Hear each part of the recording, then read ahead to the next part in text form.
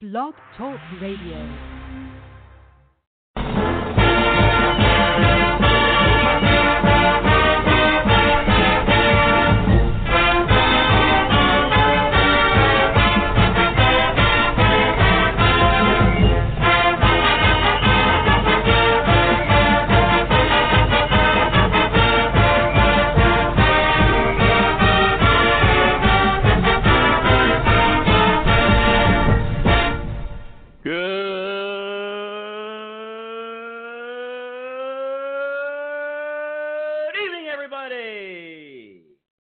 Arthur Balin coming to you live from the classic city, Athens, Georgia, on a fine Wednesday evening after the first week of college football.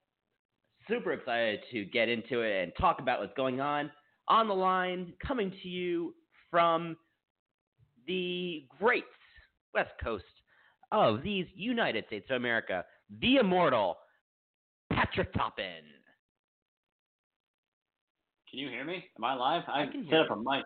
All right, awesome. I set up a mic, and I don't really know how well it's working. So we'll see if we get better audio quality than in the past. Arthur. What's up? BC is undefeated and 1-0 and looking, I guess, currently at the top of the ACC. Yeah, I mean, objectively speaking, BC is at the top of not only the ACC Atlantic, but the top of the Atlantic Coast Conference. Does this mean we should start celebrating? It's a wild world we live in. Yeah, I have a lot of thoughts about that game, and, well, I mean, I guess if you'd asked me last week at this time, if BC would be 1-0, I probably would have said yes, but I would not have been willing to gamble on it. Like, I was not confident in winning this game at all. Obviously, Virginia Tech comes in. They're really talented. They have some good coaching. God, I sound like Steve Adazio. But they're just sort of a higher pedigree, more talented football team, if you would ask me just on paper and if I didn't know anything. And now I'm sitting here being like, damn, BC really kind of beat them. And it was a little bit nervy at the end, but that's a pretty unequivocal win. I mean, BC led for pretty much almost the entire game. Right, like they tied up at 14-14 and then never looked back. Yeah, to me, the big thing for me that was surprising was just the way that BC won that game. Because, I think if we kind of put our, head to it and said, BC's going to win this game and here's how they're going to win it, we probably would have said it would have been on the back of A.J. Dillon, and it would probably be despite some struggles in pass coverage. And not to say that the secondary had a fantastic game, but they still forced 3 interceptions from Willis, and offensively, the game was really won by Anthony Brown in the passing attack. Yeah, I mean, I guess we want to sort of break it up into the entire game. I thought first quarter BC came out aggressive.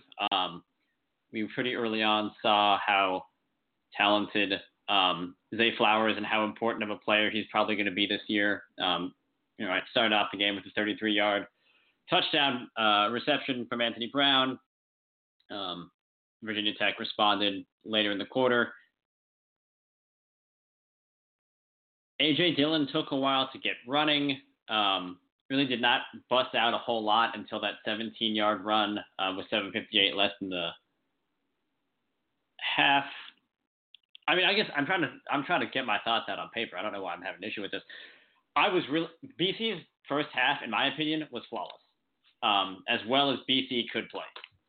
I think they can hang with basically any team if they play that well. The offensive play calling was good. They rotated their backs. They seemed to sort of figure out that the Virginia Tech defense was keying in on Dillon every time he was in the backfield, so they sort of switched out with David Bailey, who seemed a lot more willing to give them some flexibility, and they seemed to be a lot more adventurous with the play calling. And I think that was one of the big issues, if you want to get into it, Arthur, in the third quarter. It seemed like the play calling is not adventurous when A.J. Dillon is in the game. Yeah, so just going back to what you said, I think the first half was incredibly solid, and I think, what I talked about this a little bit in my quarterbacks preview during the preseason. We saw what Anthony Brown could do, and we saw what he could do when he is on his game. By the way, if you want to call in, our number is 646-200-0446. If you want to come in and chat with us. We saw what Anthony Brown can do, and we sort of saw what we saw when he played. We saw what we saw last year against Wake Forest. I think we saw a little bit of that in the first half. He was hitting his targets. He was underthrowing at times, but he and Zay Flowers really do have a special connection that I think is going to really give defenses a lot of trouble down the road. But it was adventurous, and it was unpredictable, and it kind of showed that the Eagles really do have this sort of two-headed monster on the offense, which is incredibly encouraging. And not for nothing, we talked about the offensive line last week. Anthony Brown had enough time to do his taxes back there. Yeah. When of all the things you were concerned about, the pass, I think. My notes on Anthony Brown that I took down as I was watching the game basically seemed to be Anthony Brown is still a rhythm passer who, if he gets knocked out of his rhythm, can get a little bit jumpy. His touch passes are not great. But when he gets in a rhythm and you allow him to you can buy him the time to make the deep throws, he can really thrive. And I think the fact is that if they build the offense, and they seem to have built the offense sort of around that, where you sort of the long completions and the chunk plays are coming out of either a busted run play or off a deep play action pass with phenomenal pass blocking. We can talk a little bit more about that in a second because I thought it was excellent. And they don't really seem to focus too much on having these guys run the intermediate routes because, quite frankly, having someone like Zay Flowers and Kobe White run 5-yard outs is a waste of their best skill, which is their speed and their ability to get separation further down the field. You save that for the tight ends, which I will admit there were definitely a few times that Anthony Brown missed throws that I thought he should have made. Which is a sign that, we don't have Trevor Lawrence back there. It's still Anthony Brown. He still needs to get into a bit of a rhythm. He still is going to suffer. He's not going to be perfect this year, but I think he's proven. I was really encouraged by the development. Yeah, I think what the Eagles have back there is a perfectly serviceable ACC quarterback that will keep you in games and keep defenses honest. Because, again, we saw what he was through 2 quarters. What is it? Was he in line for 600 yards of passing? The first half was that good. So. Again, I think you're absolutely right. We don't have Trevor Lawrence back there. I don't think anybody can really expect Anthony Brown to be that level. But what he gives you is sort of another option and another dynamic to the offense. And that should hopefully at least give a little bit more breathing room to the running attack. And hopefully the Eagles won't necessarily have to rely as much on A.J. Dillon, which, again, we could kind of talk about how they kind of switched over to a more running game in a second. But ultimately, I think you kind of have Anthony Brown has just kind of developed into a player who is reliable and will keep defenses honest anytime he's out on the field. And I will say, in my opinion, the way I was looking at it was I think Anthony Brown looks like in this first game, and granted, limited sample size, I fully understand. Anthony Brown has developed into a player who can win you a football game. Not just won't lose you a football game, but can win you a football game. And I think that's an awesome thing for Boston College to have. I was also really, really encouraged by the no interceptions. Because in the past couple of years, that's really been when BC implodes and really, really implodes, it's usually on the back of a couple Anthony Brown picks. And he made good decisions with the ball. He threw into some tight windows that, maybe in some things get a little bit, maybe you're more likely to have a turnover than another. Maybe he got a little bit lucky on a few throws. But as a whole, like a Bud Foster defense is going to be very, very hard to read no matter how much talent is back there. He's going to scheme around it. He's going to scheme coverages and blitzes like you've never seen before. And the fact that he managed to come away with no turnovers against that defense, to me, I'm like, that is exactly what I want to see. And it makes me a lot more encouraged for the rest of the year. It makes me think that BC actually has a chance of winning some more of these games. Now, I'm not willing to go all in and, be like, oh, BC number 2 in the ACC, only behind Clemson, or, oh, we're going to beat Clemson. But plus, we still have to talk about the third and fourth quarter, too. Because, and yes, let's talk about the third quarter. It was bad. The third quarter is like the one big black mark on this game. Because I think it showed that when Boston College isn't working, it sort of shows why it's almost a negative feedback loop. And it's been talked about to death in sort of the comments of BCI and anywhere else. But Adesio's insistence on running almost a hurry-up offense, but built around power running, is that there are times when you just rush up, run the ball 3 times into a mass of bodies, and then punt, and you've given your defense, which we also need to talk about because I was also very impressed with that, give your defense 30 seconds of rest when they've been out in the field the entire half. I think the third quarter showed why BC will be in some trouble if they can't figure out certain defenses, like Clemson, like Wake Forest. The issue is with the way BC kind of handled things is, it looks like Virginia Tech made some really good adjustments at halftime, especially defensively, and BC wasn't quite ready for it. So they got very lackadaisical on the play calling. They had A.J. Dillon run up the gut. I mean, it wasn't totally RRPP like everybody kind of likes to joke about, but it was kind of uninspired. You had a lot of A.J. Dillon runs that it went for like either no gains or negative yardage. We talk about the defense, and the defense did a reasonably solid job in the first half, but when you only give them like good minute, 2 minutes of rest, they're going to be on their heels the entire time, and they're going to be, running, and that's going to wear them down. And I think you saw a little bit of that. So I just pulled up, the drive chart. BC only had I think 6 drives in the entire second half, and all the drives in BC in the third quarter resulted in punts, and all of them stalled out after there were 3 and outs. The fourth quarter was a little bit better. There was 1 touchdown, and I'll caveat the third drive for BC was the drive at the end of the game. But when you for an entire quarter can't effectively move the ball, that creates problems, on both sides. Because number one, you're not getting any offense on your own, and that kind of stalls out a lot of the momentum that you've generated. But that keeps your defense on the field. And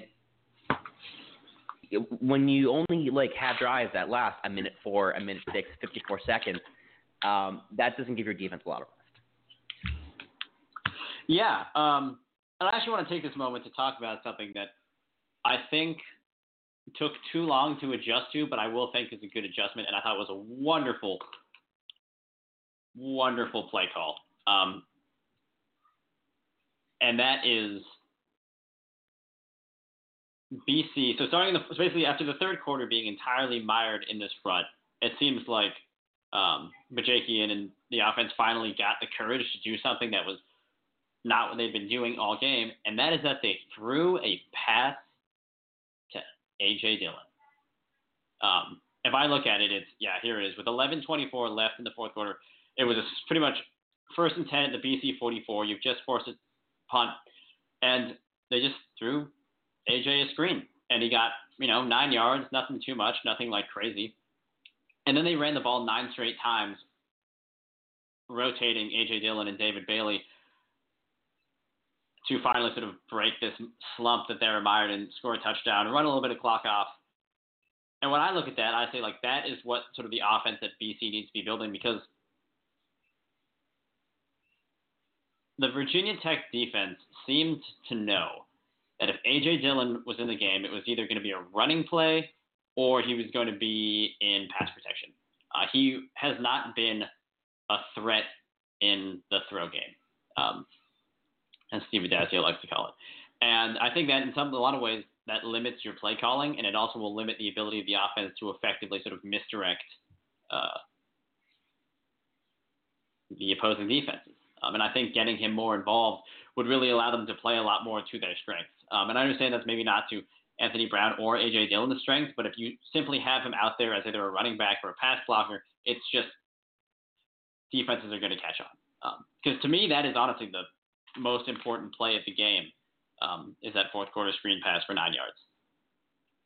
Well, I think a lot of the problems that A.J. Dillon has had in the past, because we're all aware of what A.J. Dillon is capable of. I mean, he's one of the best backs in the conference, and I don't think it's really disputable. Country. But say again. Country. Yeah. No. Yeah. Absolutely. I mean, again, I don't think those facts are really in dispute. But the problems that I think he kind of runs into is that, and I think you hit the nail right on the head, it gets predictable. And when A.J. Dillon is in the game, everybody expects the run, you can adjust for that. There are few backs in the world that can be impervious to a defense that knows exactly what they're going to do, if that makes sense.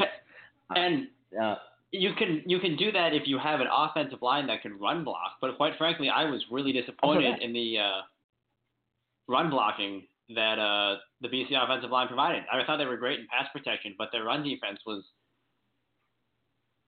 pretty mediocre, to say the least, which I was sort of surprised me because I expected that to be a strength coming in. But yeah, without an offensive line that's really world class, and when the defense knows exactly what's going to happen, yeah, it's going to end in sort of the way the game possibly should have ended, with AJ averaging 3.5 yards per rush. And I think basically everything that was good that came out of the offense this week came from a balance and keeping teams honest, keeping the defense honest. What's really good about A.J. Dillon catching balls, it keeps defense honest, and they have to anticipate that additional layer of A.J. Dillon being able to sort of catch this ball rather than just running up the gut every time. It keeps the defense honest. The problem that I think with BC's offense, really since the dawn of time under Steve Adazio, is that it's just very predictable. And everybody in the country knows exactly what Steve Adazio is going to do on every single play for most games. I mean, we saw sometimes what can happen when he opens up the playbook, but RRPP is a joke at BC for a reason, and it's kind of come into existence for a reason. And it's because you're picking AJ Dillon. It's because Steve Adazio's play calling is predictable. So when you have A.J. Dillon able to sort of catch the ball from his position, that just opens up a world of opportunity, and that will keep defenses honest and create balance. Yeah, I agree. I think, and to me, that's sort of what it is calling an offense is all about sort of like you see in boxing. It's sort of it's about feints. It's about, you leave your hook out a little bit too long the first couple times, and then once they sort of start catching on to that, then you speed it up so you can try to confuse them. It's all about that. And to me, having A.J. Dillon as a threat out of the backfield as a pass catcher would really add that extra layer to the BC offense. And it makes me question whether or not obviously we don't see it for a reason. Is it a shortcoming on the offense, or is it a shortcoming on A.J. Dillon's shoulders? And obviously that's wild and rampant speculation. But I do think we eventually sort of a question needs to be asked is how come we never see A.J. Dillon catch a ball? Or that when we do see him catch a ball, it's a topic of conversation worth having. So once again, our phone number is 646-200-0446. Again, our number is 646-200-0446. You want to call and talk about Virginia Tech. One more point before we move on. No, we're not moving on. We got a lot to say about the defense. All right, then let's talk about the defense. All right. I thought the defense was the epitome of bend but don't break, but I cannot stress how impressed I was with the secondary. A lot of youth, a lot of experience. I was absolutely delighted with how well the secondary played. Because I think if you look at the strength of this team, it's clearly the linebackers. The two deep in the linebacking core is fantastic. Their run defense and their pass coverage were all facets of the game were very impressive, even with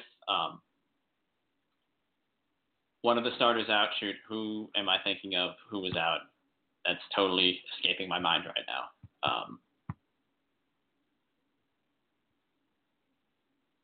I can't believe I'm forgetting. I think they had a really solid game, and Ryan Willis threw for a little bit more than he did last year in terms of yardage, but he also made more mistakes, and the secondary forced him to make more mistakes. He had more interceptions, and the secondary. I think you hit the nail right on the head. They bent, but they didn't break, and it was something that we kind of expected to be a negative going in. But they were really a unit that really kind of kept BC in the game and really, fueled the way to victory. Yeah, I was just really, really impressed. I think they actually, it's a lot of obviously. So defensive line and secondary is very sort of a symbiotic relationship, right? Defensive line gets a lot of pressure. They may not get a sack, but they can force the quarterback to make a mistake, which can lead to a play in the secondary. I've actually found most of the game that Ryan Willis had a lot of time back there, but he could not find a guy to throw to, which is just an excellent job of the coaches, scheming, the players playing. I was just all around really impressed. They reminded me of, and one of the things that I was worried about, and you often get with young teams, was that I was really impressed with the open field tackling of a young secondary, because a lot of the time, you can't always train guys to be fast enough, or you can't give them the game experience for how to read or how to react to different routes and when you see coming from the quarterback. But they just consistently didn't let their guy go for yards after the catch. With the exception of the blown coverage for the first touchdown, I thought they played more or less flawless game. And plus, you can't really argue with 5 interceptions either. So, and also my man, Tanner Crawford just looking like a monster there in the middle. Wonderful game by him. I really do think he's going to be a star this year. Well, 3 interceptions, but I think the point is solid. You can't really argue with that. And again, it's very reassuring. And just kind of generally, a lot of the things that I was concerned about going into this game turned out to be strengths for the Eagles. So I'm really encouraged about what's up ahead. That's a very solid Virginia Tech team that they went up against this week and had a lot of success with. I think you can be, you can sort of say Ryan Willis did throw for 350 yards, but he also did it on 47. He almost hit 50 attempts, and he was trailing the entire game. So it's you understand. That's not a fantastic stat line. They held the running backs, Virginia Tech, to 2.3 yards per carry. I think it's just end-to-end a very, very well-played game, and I'm really pleased with it, and it gives me a lot more hope going forward. I don't know if it changes my outlook on the season. I don't know if it gives me doesn't really change my outlook on the season because they just have that brutal, brutal strength. But I think that I'm a lot more hopeful for games against Pitt, Florida State, NC State than I was, 6 days ago. Yeah, and the thing is too, I had a point, and I just kind of the thing is too that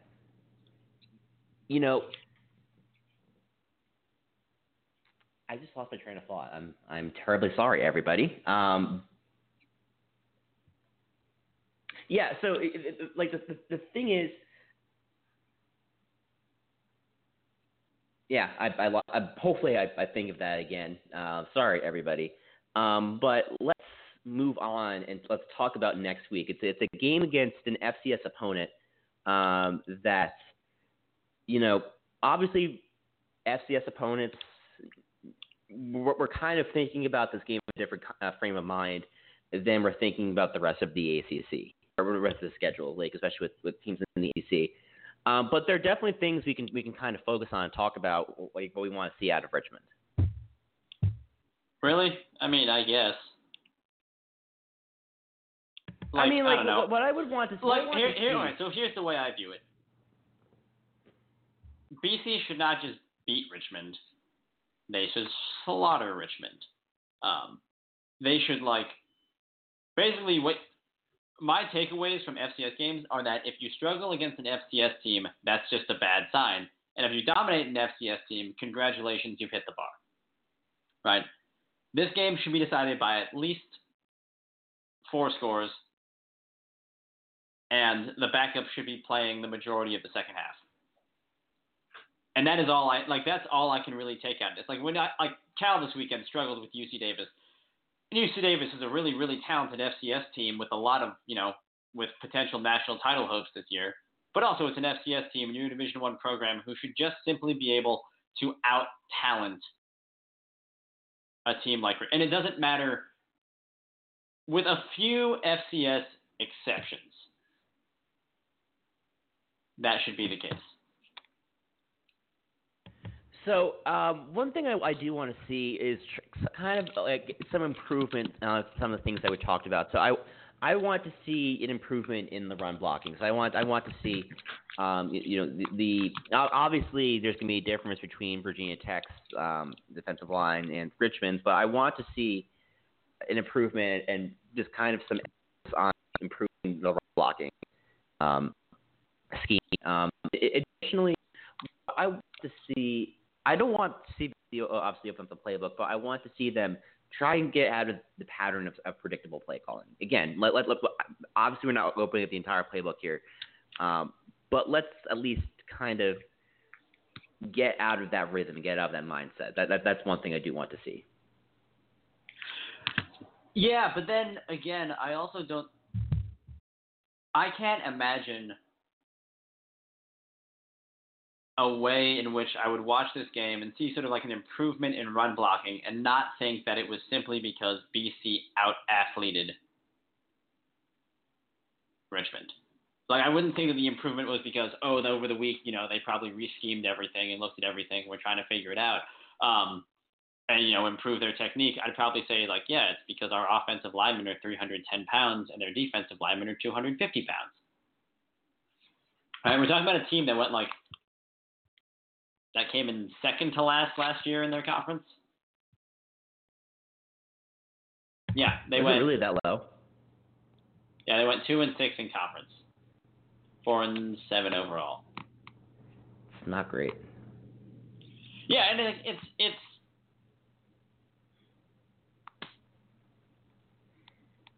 it's hard for me to get any meaningful takeaways from Richmond. You hope you dominate them, right?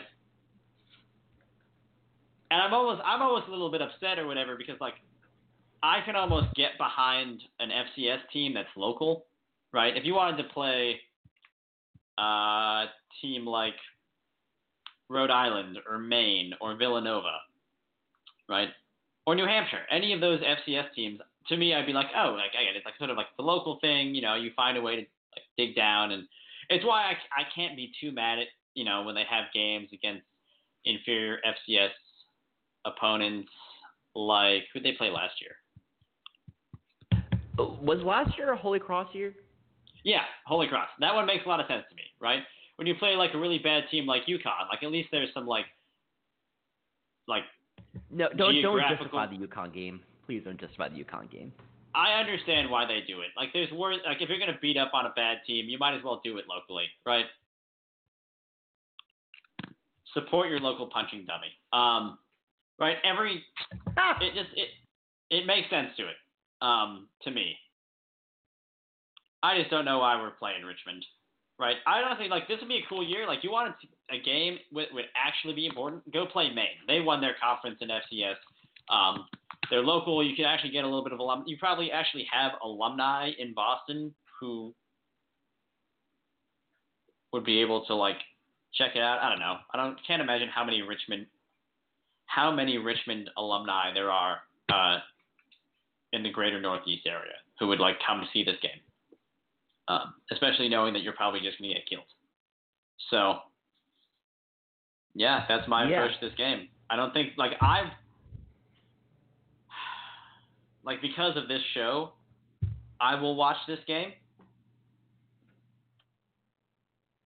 but I will not be paying anywhere near, unless it is a close game, in which case we will have to analyze what went wrong. I will probably try to forget as much of it as possible. Yeah, it's just there's nothing to be gained here. Spy games are stupid unless they're not, and I do want to I think there's an interesting discussion we can have about a game this week or this past week that I think definitely can be a topic of discussion. But one more thing before we move on, I think just approach this game as just an opportunity to get better. Obviously, pick up the win, but focus on the things you need to get better against live competition, and then get ready for Kansas the next week. Yeah, pretty much. It's win the game, focus, but you need to just be smart. And hopefully everyone comes out of it with no injuries. To me, that's the most important thing, is win and don't get hurt. So, with a little luck, that'll be the case. Yeah. So here's what I want to talk about. I'm sure you saw what happened this week in Knoxville. You mean when Tennessee lost to a Georgia State team that went 2-10, and it's been being labeled as the fourth worst loss of all time?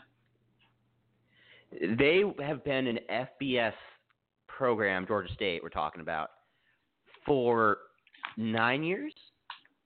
Okay, well, stop. So, that's not even the thing. Let's not even talk about the fact that they've been an FBS team for 9 years. Because, when did App State become right? App State became a FBS football team in 2014. But they have been really, really good. And they were also really, really good at the FCS level. Now, what I'm also trying to get at here is, a team can come up from FCS to FBS and be a good team. Georgia State is just not a good team. Georgia State is awful. Last year they were historically awful, and they just beat a Tennessee team that everyone was hyping up because they finally figured it out to more or less continue the futility of roughly 20 years of Tennessee football. I think it's hilarious. Here's the point I want to make, and I do agree. It's unbelievably funny. The idea that Georgia State, and just to give you an idea, and I don't mean to badmouth anything about Georgia State. It's a perfectly fine institution, but it's very much kind of like a commuter school that's in the middle of Atlanta. That it really doesn't make a ton of sense why they do have a football team, because it just it doesn't necessarily fit. it's like Temple, but it's not like Temple because it's just very much a commuter school that exists in the middle of Atlanta that's designed for people to go to school and then go home. Again, nothing wrong with that at all. I'm not here to badmouth Georgia State. But it just like the fact that they have a football program is just kind of it just kind of seems odd to me, and it just kind of seems like something that only would exist somewhere down south. But here's the overarching point that I want to make. Tennessee just went through this whole hiring process. And you know, they went through this hiring process that was a mess. They hired, 3 or 4 coaches before they ended up deciding on this one? Or was it this year? Was that this past summer or was that the summer before? I remember it was recent. You mean the whole Greg Schiano, like, we don't want him, yeah. that kind of thing? Yeah. Man. I'm pretty sure it was I'm pretty sure it was this past summer, but for the purposes of this, we'll say it's this past summer, but the timing isn't necessarily. That was 2017. Okay, so the timing isn't necessarily important. But what I'm going for essentially is Tennessee is a program that's designed to succeed. They play in one of the biggest stadiums in the country. They have a ton of funding coming in from boosters. It's a program that should be better than it is right now. And I think one of the problems that's kind of coming into play is expectations are kind of getting the better of them, if that makes sense. There's such kind of a push to get better at an extraordinary pace that expectations are kind of getting past what's really feasible, and that's creating a toxic environment, and that's kind of creating a situation where it's hard to succeed if you're a Tennessee football coach. And what I'm getting at is this. Whenever a team is rebuilding, you have to have reasonable expectations as a base. Because if you don't, what that just creates is a whole mess, a whole toxic environment where coaches are getting fired left and right, and the program is in disarray. What you have in Tennessee right now is a program that is in utter, complete disarray. They're trying to rebuild. They are utterly failing. And now you have where you have a coach whose contract you really can't buy out without taking it in the teeth. And you have a situation where you took this one storied and proud football program and it's just gone in the rut. So I say all this as a cautionary tale because just when everyone is yelling and saying like BC, if they don't make the national championship is, it's a failed season. Expectations can be the downfall of a program, if that makes sense. I don't know if that makes any sense. You also bring up a really excellent point or whatever, where a lot of people expect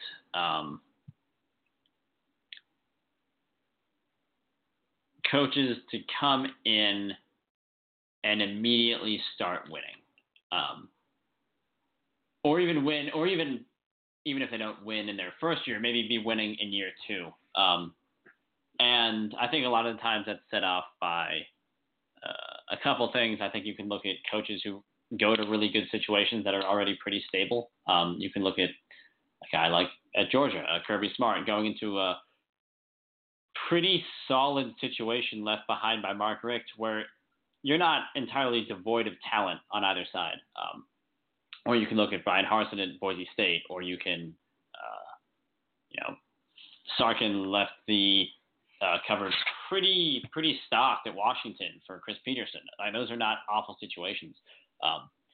Rebuilding something entirely different is tough. So that might be where I disagree with you, because I think if a new coach came into Boston College, he would not be coming because BC and Steve Adazio had bottomed out. It would be because BC had decided that they think they can win more with the players on the team right now, and that Adazio was not fulfilling that potential. So that's where I might disagree with you a little bit. But actually, the guys... No, we agree on that. We do agree on that. the guys actually, though, I do think this is really important in these days with the new early signing period for football. And the guys over at be a fellow SB Nation sort of podcast radio thing, Podcast Ain't Played Nobody, which if you don't listen to and you're listening to this right now, I highly recommend. Awesome football analysis. Really, really, really good.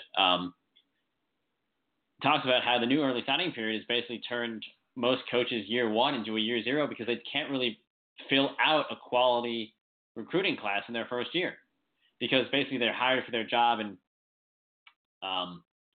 late, early spring, and all of a sudden they're expected to sign someone. They have their full class signed 2 weeks later. So, yeah, I do think you always have to be aware of not pushing too hard and understanding that improvement takes time. These things don't happen instantly. Whether or not that conversation applies to Steve Addazio and a potential successor, depending on how the season goes, we could reassess in 3 months. Because if a coach were to come in, it would mostly be because we believed that Steve Addazio did not live up to the expectations given the roster that he has right now, which is entirely his guys that, he's been coaching up for years. So, yeah. I do think that is something very, very important. Part of the issue too is like Steve Addazio, as frustrating as 7-6 has been, that's kind of just been what the doctor kind of ordered. Because now think about after bottoming out at like 2-10, yeah. Yeah. So think about where we you're exactly right. Think about where we were as a program back in 2012, like when everything kind of bottomed out with Frank Spaziani. BC football, I know we kind of people like to joke about how BC football is a joke right now. It's not. When it was a joke? It was a joke back in 2012 when Frank Spaziani was at the helm. And if you think that there's equivalency, that you're out of mind. That was when BC bottomed out. BC has gone to the point where there is stability and there is strength. And I think one of the reasons why we were able to kind of facilitate that is there wasn't really this lofty expectation. It was just kind of an expectation to get better and get better and get better incrementally and sort of have this level of stability. And there are growing pains to the process. But I think again, Tennessee and BC are obviously two very separate, two different kind of programs, and there are probably more differences than similarities. But I think one thing that is, I think you can kind of synthesize from this is that expectations can really kind of be your downfall. And if you kind of expect a team to win conference championships or contend for national championships when they're simply not there yet, those expectations can be your downfall. That's fair. I do think it is important to keep your expectations for a season in line with the roster you presently have, which I'm going to take this chance to totally pivot. Let's talk about expectations for a roster and breaking news as of today via BCI that Winston Tabbs, point guard for your Boston College Eagles men's basketball team, is out for the season. Do we have to? Well, it's not going to be a fun conversation. Well, yeah, as a senior basketball writer, I do feel compelled to simply say that I'll have some more analysis on it when I've really, really looked at the roster and tried to figure out how Jim Christian and co. are going to try to you can't really fix it, but you can try your best to coach around it because I really don't know what else you would do. You can't just cut out there, it. man. Try that again. You can try to coach around it.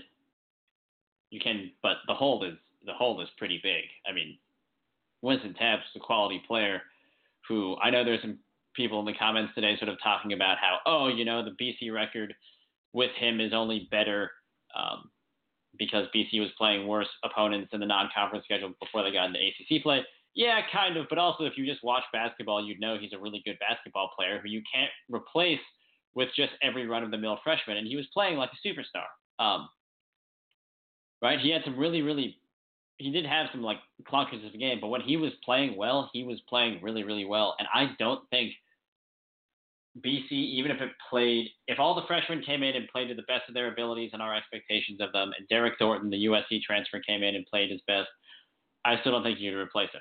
It makes a lot more sense now, and I don't know how long Jim Christian has known that Tabs would be out for the year, but it makes the decision of Derek Thornton, who's USC's transfer, who's a former five-star guard, who's sort of a pass-first point guard, great ball skills, but not much of a scorer, and an excellent ball handler.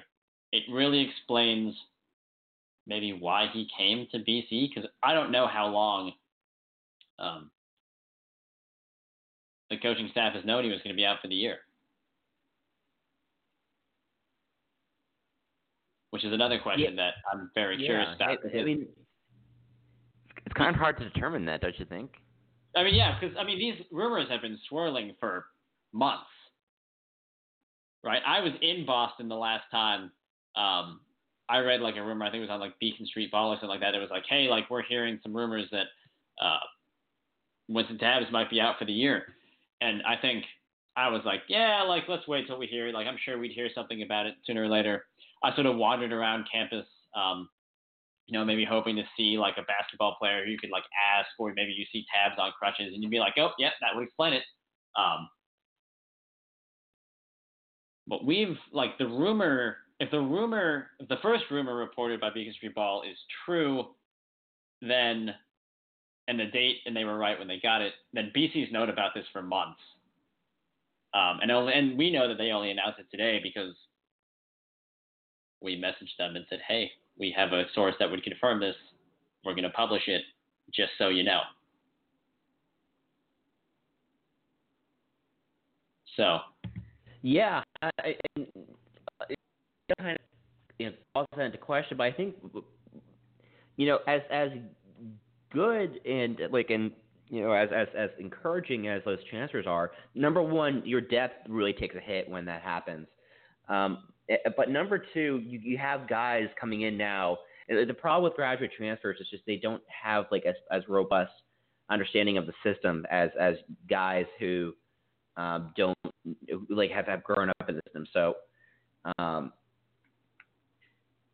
this is not good. I don't think there's really any other way to put it. Losing a guy like Winston Tabs is highly problematic.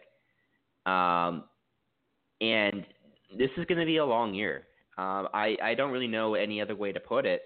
I wish, obviously we had a more rosy outlook on, what's happening with this team. But at the end of the day, that's too valuable a piece to be lost in the equation, and it's going to take a hit. And this is going to be a really difficult year to watch BC basketball. Yeah, I don't want to say it might be worse than 2015, 2016, but like I have the fear deep down that it could be worse than 2015, 2016. I think as a whole, the roster might be more talented, but just like you lose your primary ball handler, it's tough. Obviously, you can coach around it. Jim Christian has been able to seemingly pull guards out of nowhere. I was really excited and still am about Popovich and Jarris Hamilton. But yeah, we'll find out in November. So moving on, do you have anything else, or do you want to move on to the question? Let's move on to the question because I think we've covered it. BC's win this week. I guess my final thoughts on BC's win this week. Good win, a very BC win.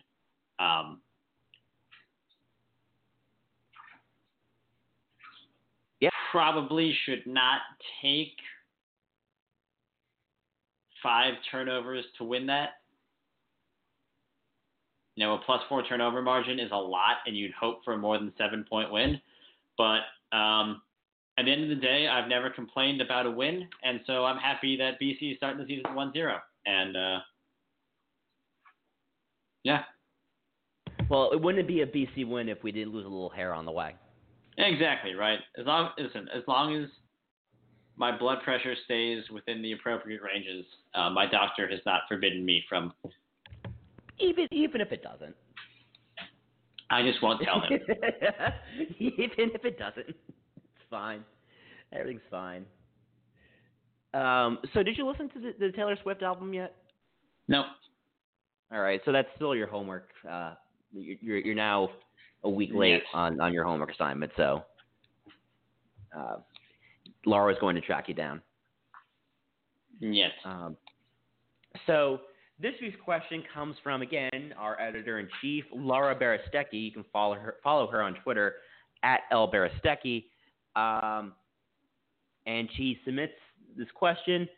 Other than Zay flowers, what's your favorite type of flower? That is the phrasing of that question, by the way. I like tulips.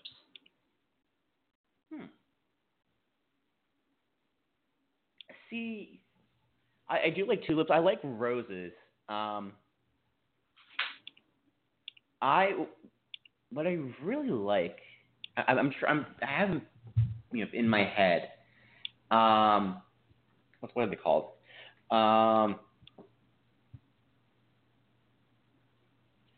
Marigolds.